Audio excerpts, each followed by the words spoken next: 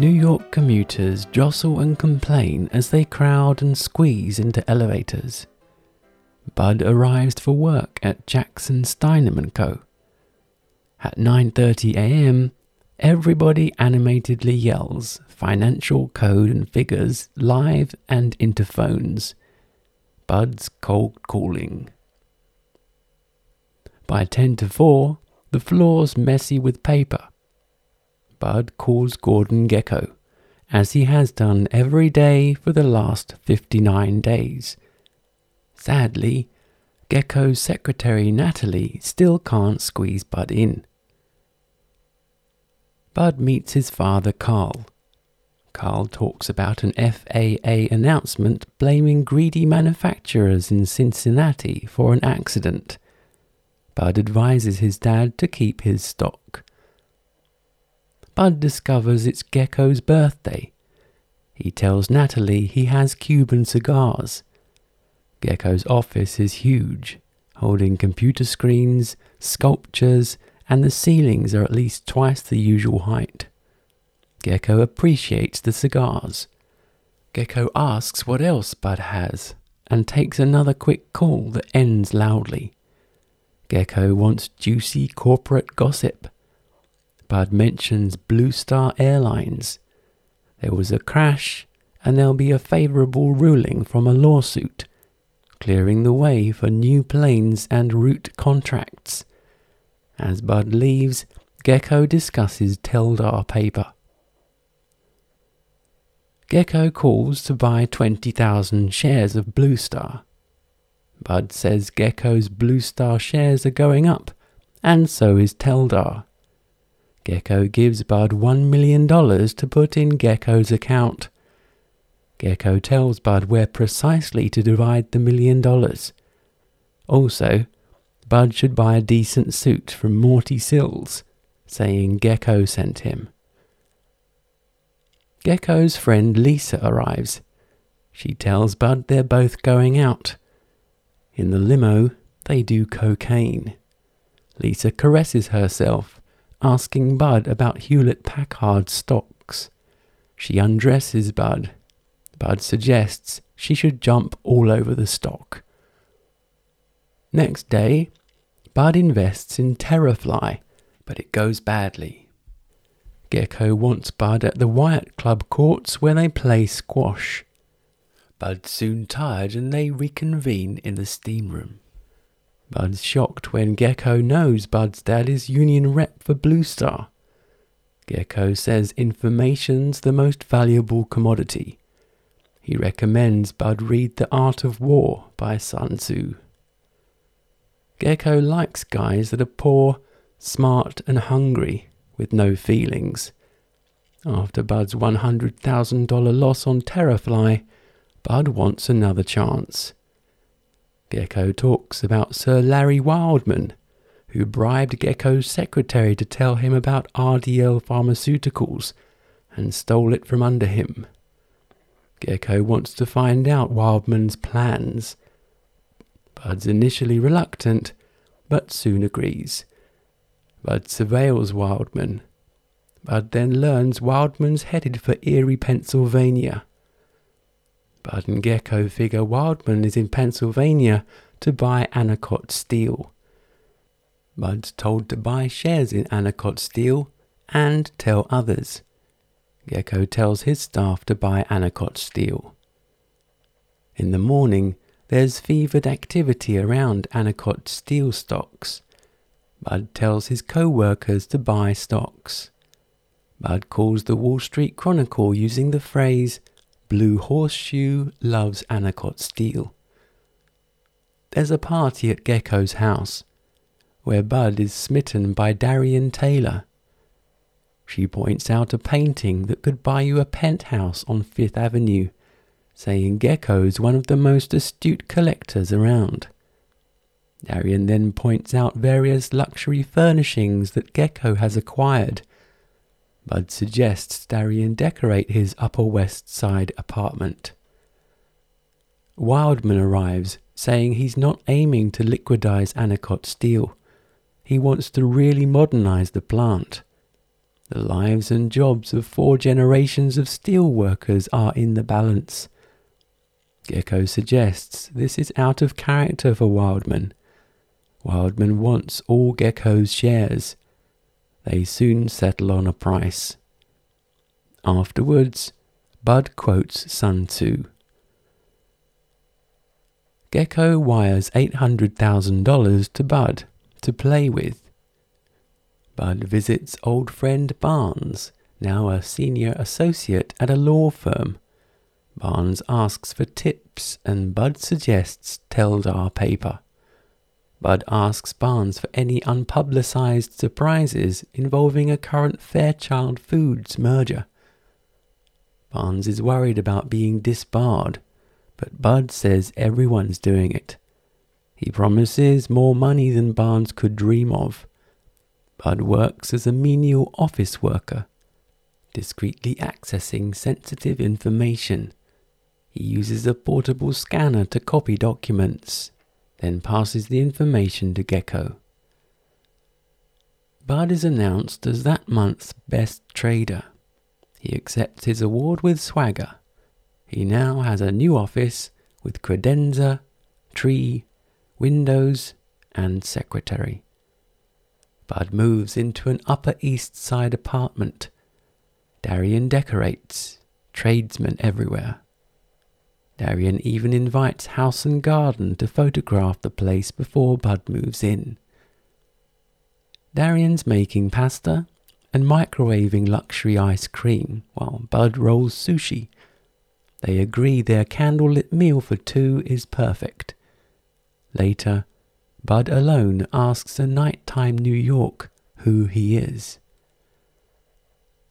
At the Teldar annual stockholders meeting, the management want shareholders to vote for management's restructuring of the stock. Gecko's the single largest shareholder. The shareholders own the company, not the management. There are 33 different vice presidents, each earning over $200,000 a year. The company's losing money. Gecko doesn't destroy companies, he liberates them.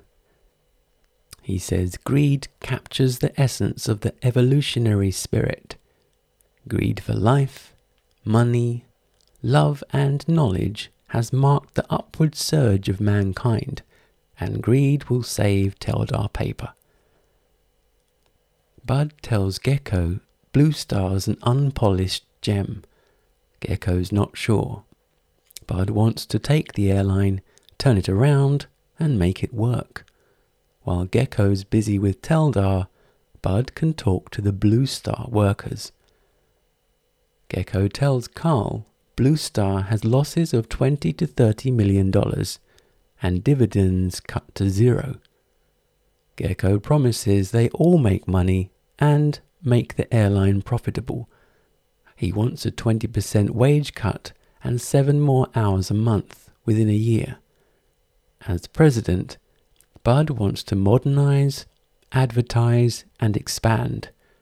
Everyone supports the changes except Carl. Gecko calls Blue Star's current management scum. Carl defends them and storms out. Bud follows his dad. Bud's embarrassed and angry that his dad resisted. Carl thinks Bud's being used. Bud calls his dad jealous. Carl doesn't judge people solely by the amount of money they make.